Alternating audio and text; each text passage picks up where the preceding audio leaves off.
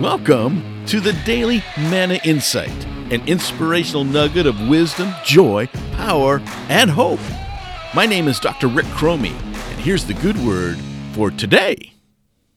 I am fascinated by grand narratives in our culture today. I'm fascinated by how you and I view our world and how it reveals the truths we inhabit, cherish, and even idolize.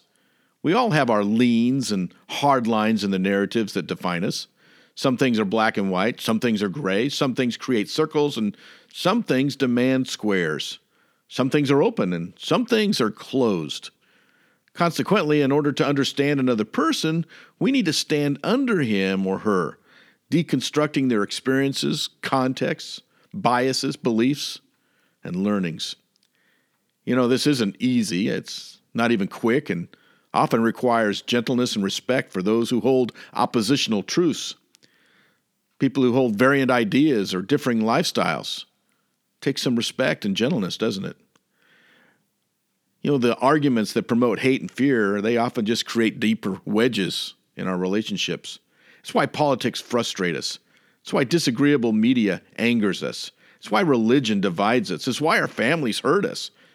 We hate what we do not know and fear what we do know could change us. As for me, I choose grace. Always grace. I choose forgiveness and freedom, faith, and I hope you will too. That's the only grand narrative that grants peace, joy, and hope.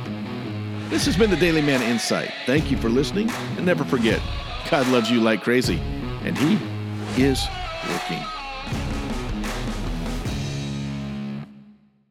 If you've enjoyed this podcast, we invite you to subscribe every day to the Daily Manna Insight, www.mannasolutions.org.